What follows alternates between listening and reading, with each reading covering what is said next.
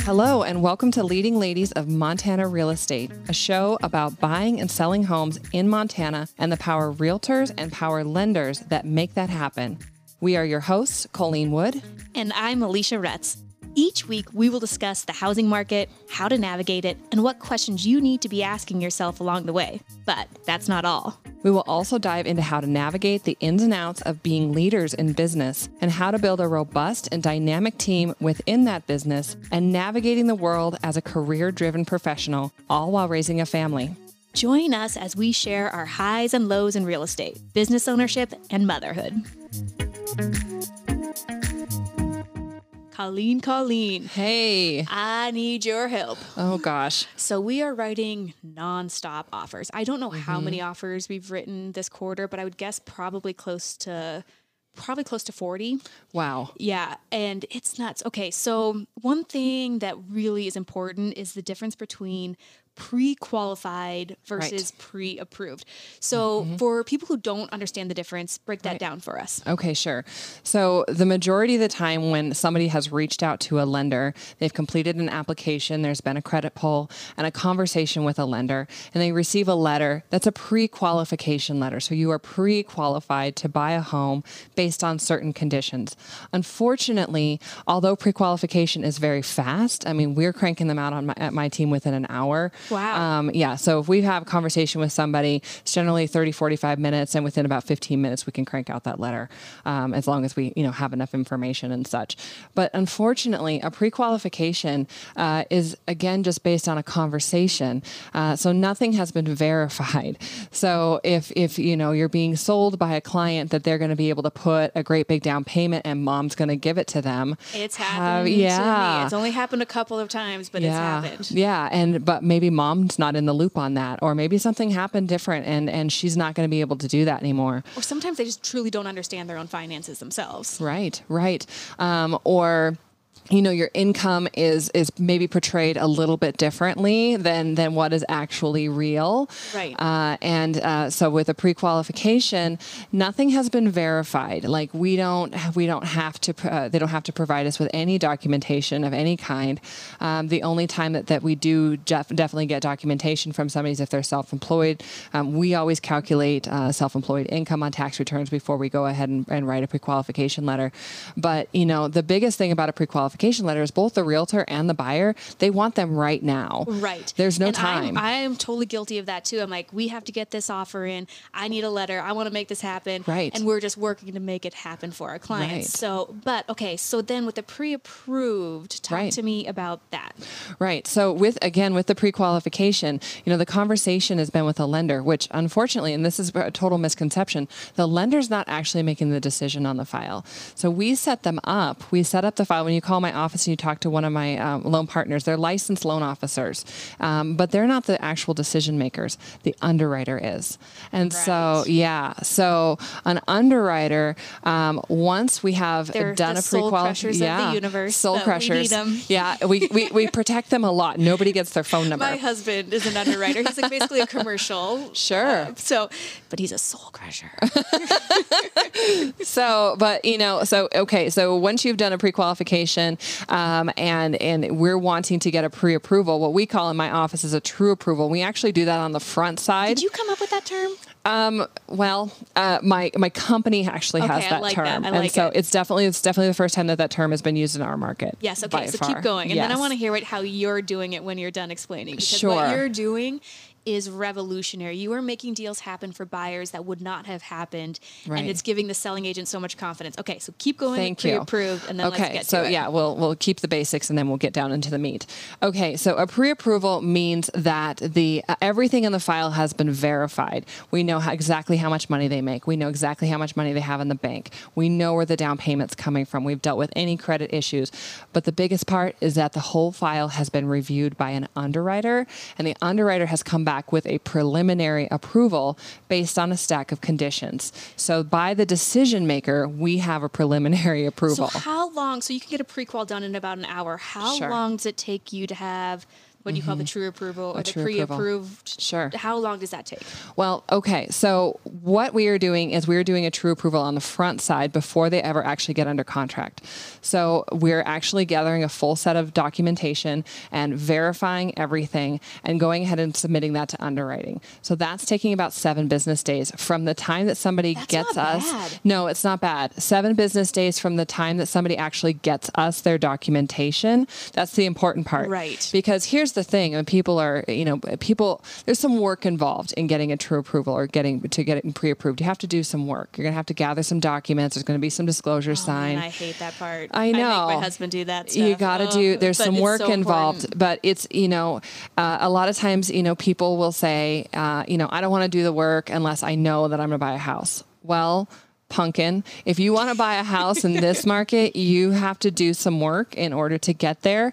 And so that's what we've created, so most of the time, like the 30 offers that you're talking about being put on one house, the majority of the time you have 3 different categories. You have cash. Yep.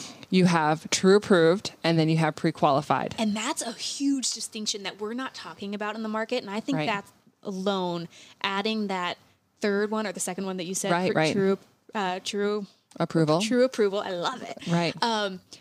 That is going to change our market to give the selling agent so much more confidence to know this is going to happen. When I Right. have a seller and we have those, the last one I had 12 offers on it. Sure.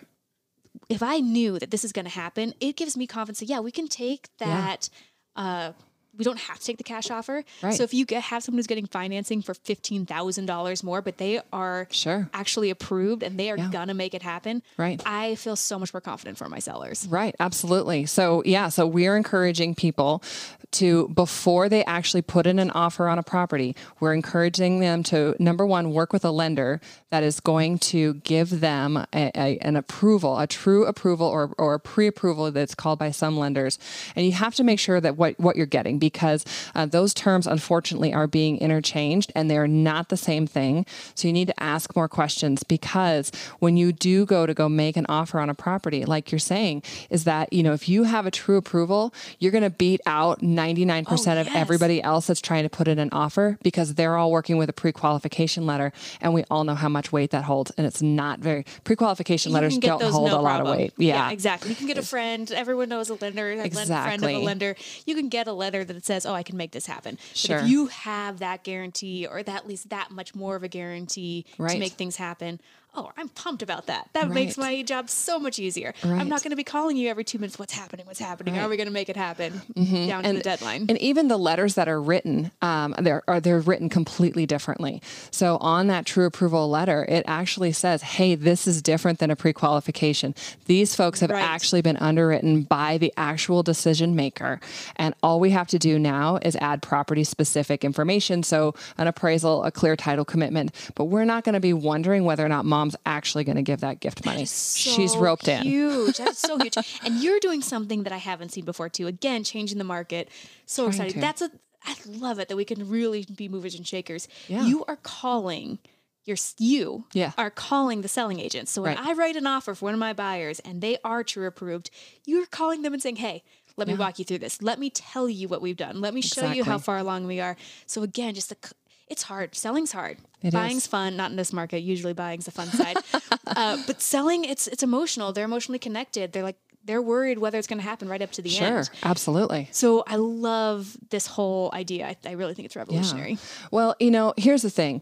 You and I were hired to create solutions. Right. We have buyers who are passionately wanting to purchase homes. And I don't know if you saw it, but I know a lot of people saw it. But there was a picture posted on Facebook. Yep, I posted it. Yeah, that was a picture of a gentleman that was standing on the street corner, and he was wearing a cardboard, sandwich board type thing. And it said, please, heartbreaking. I mean, I just had goosebumps, and it was just like, it ripped out my heart at the time, because we are working with these buyers. We know these buyers.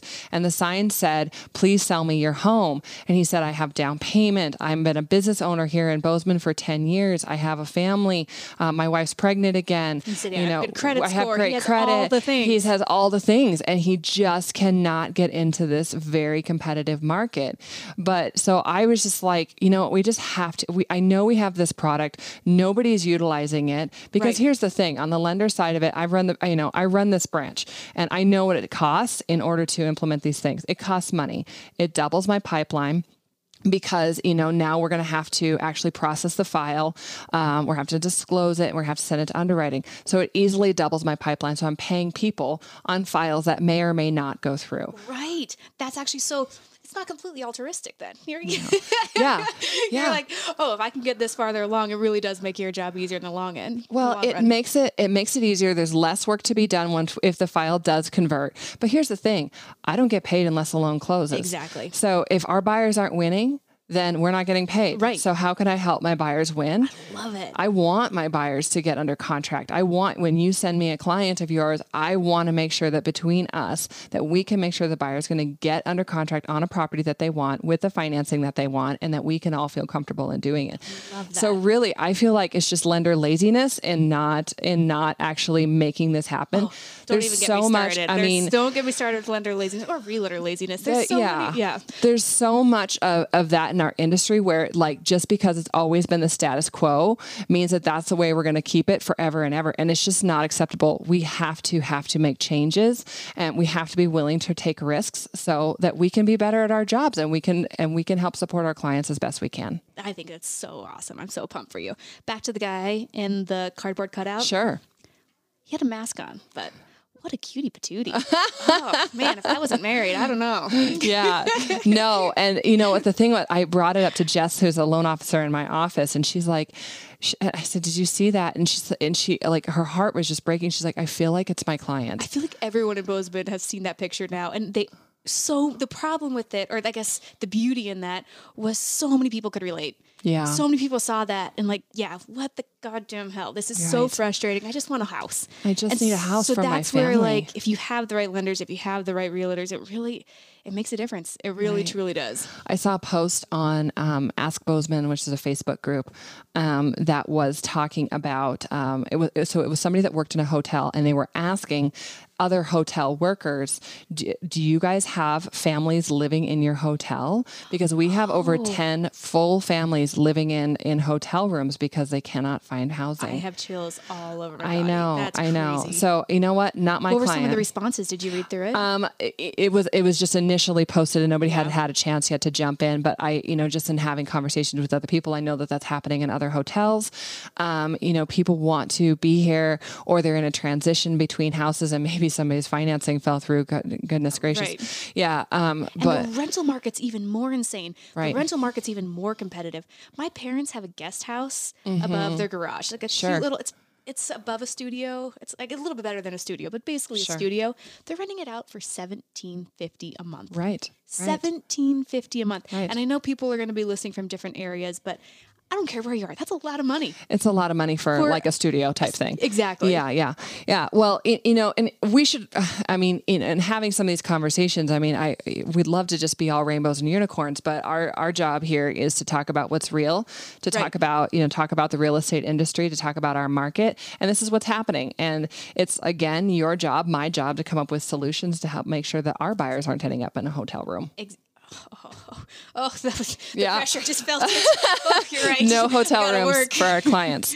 So, absolutely. This is what's we have to give tools. This is a tool that my team and I have created. It's called True Approval. It's one step behind cash, and we think it's absolutely killing it in this market.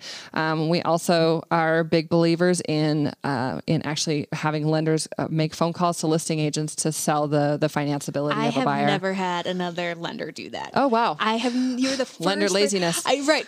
They'll call, of course, once we're under contract and we're getting through the process of the deal, they'll make the phone calls and pick up the phone. But before we're even under contract, right. Again, we don't make money unless we close homes. No. Nothing happens unless we get under contract and we make it all the way to the finish line. Right.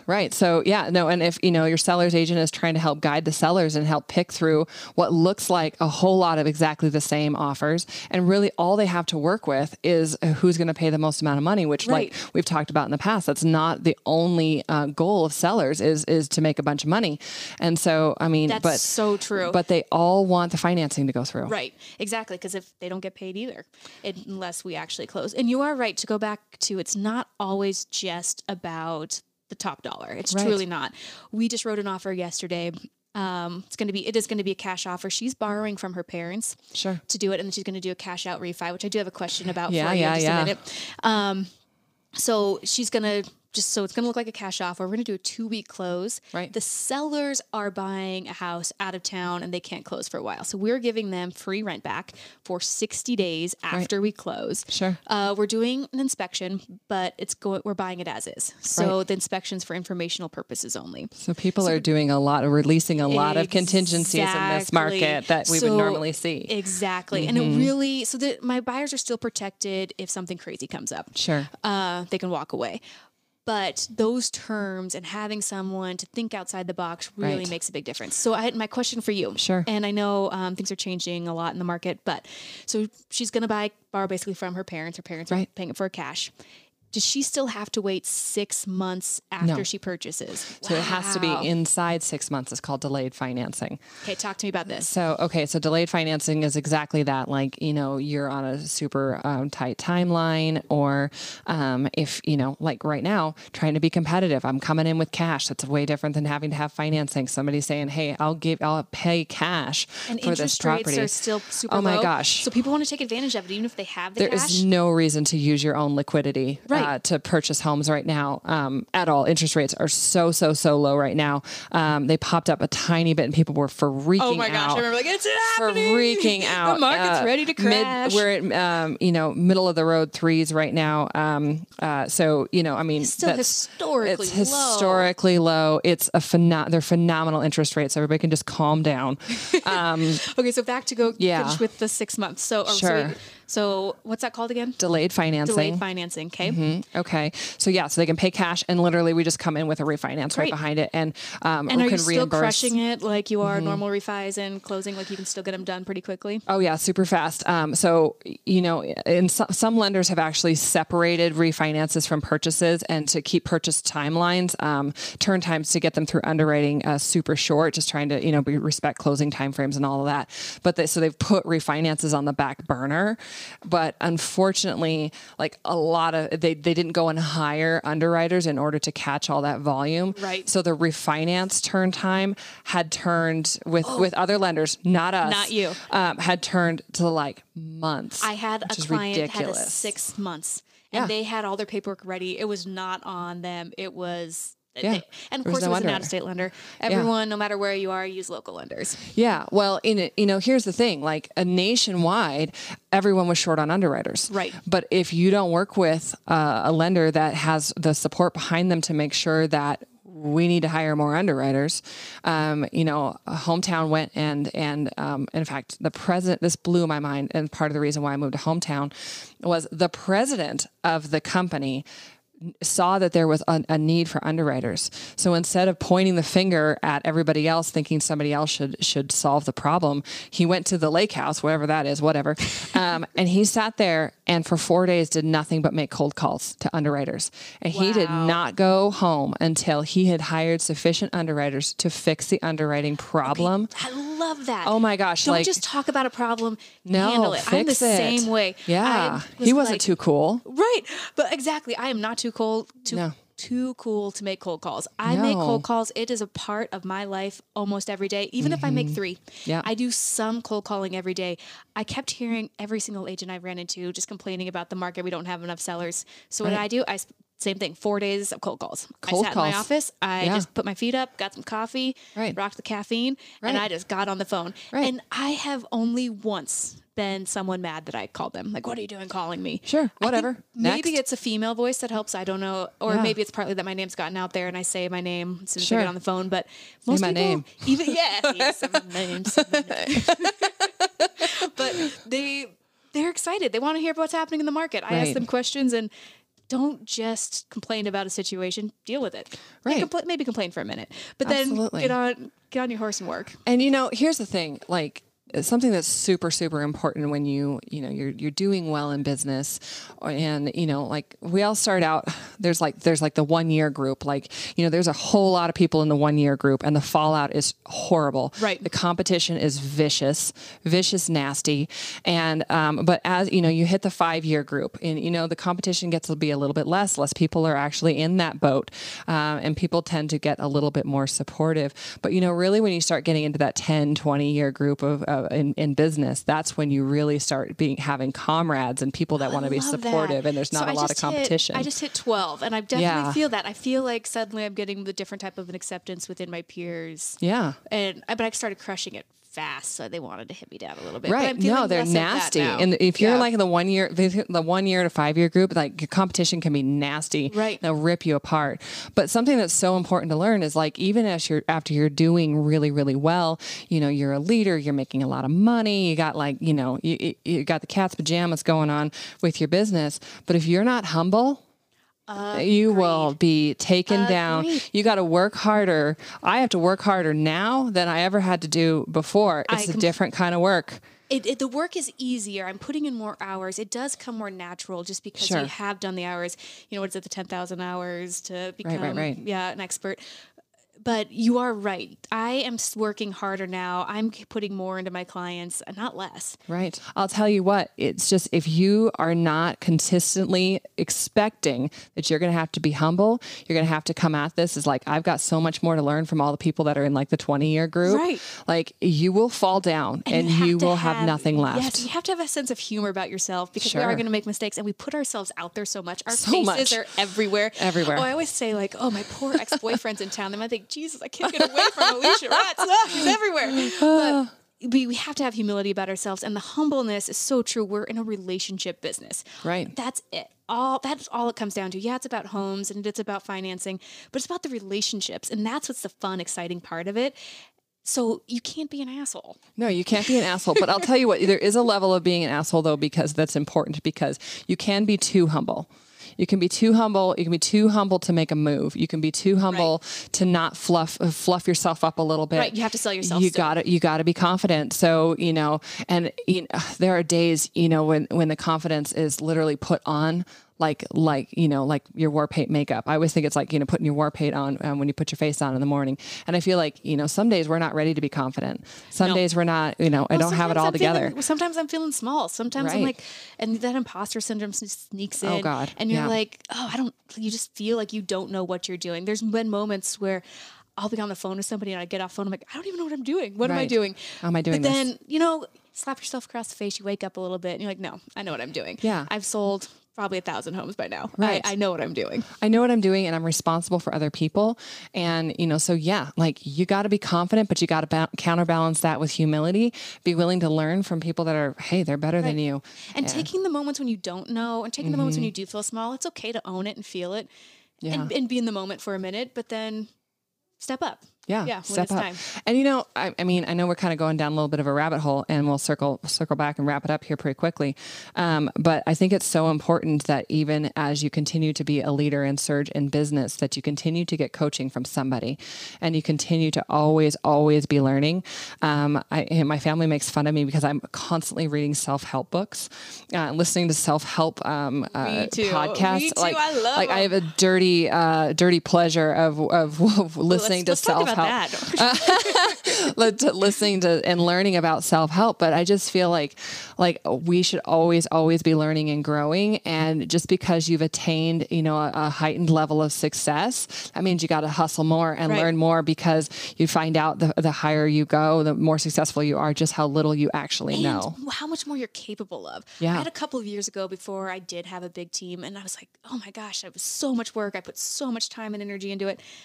But at the end of the year, I was like, I'm capable of more. Yeah. Last year, the same way. Yeah.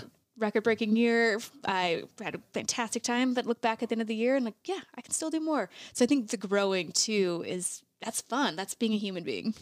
And I think we can wrap up with this in just saying that Remember the days when you were on your hands and knees praying for exactly what you have right now. I saw that the other day and it gave me chills. I felt it all the way down my spine.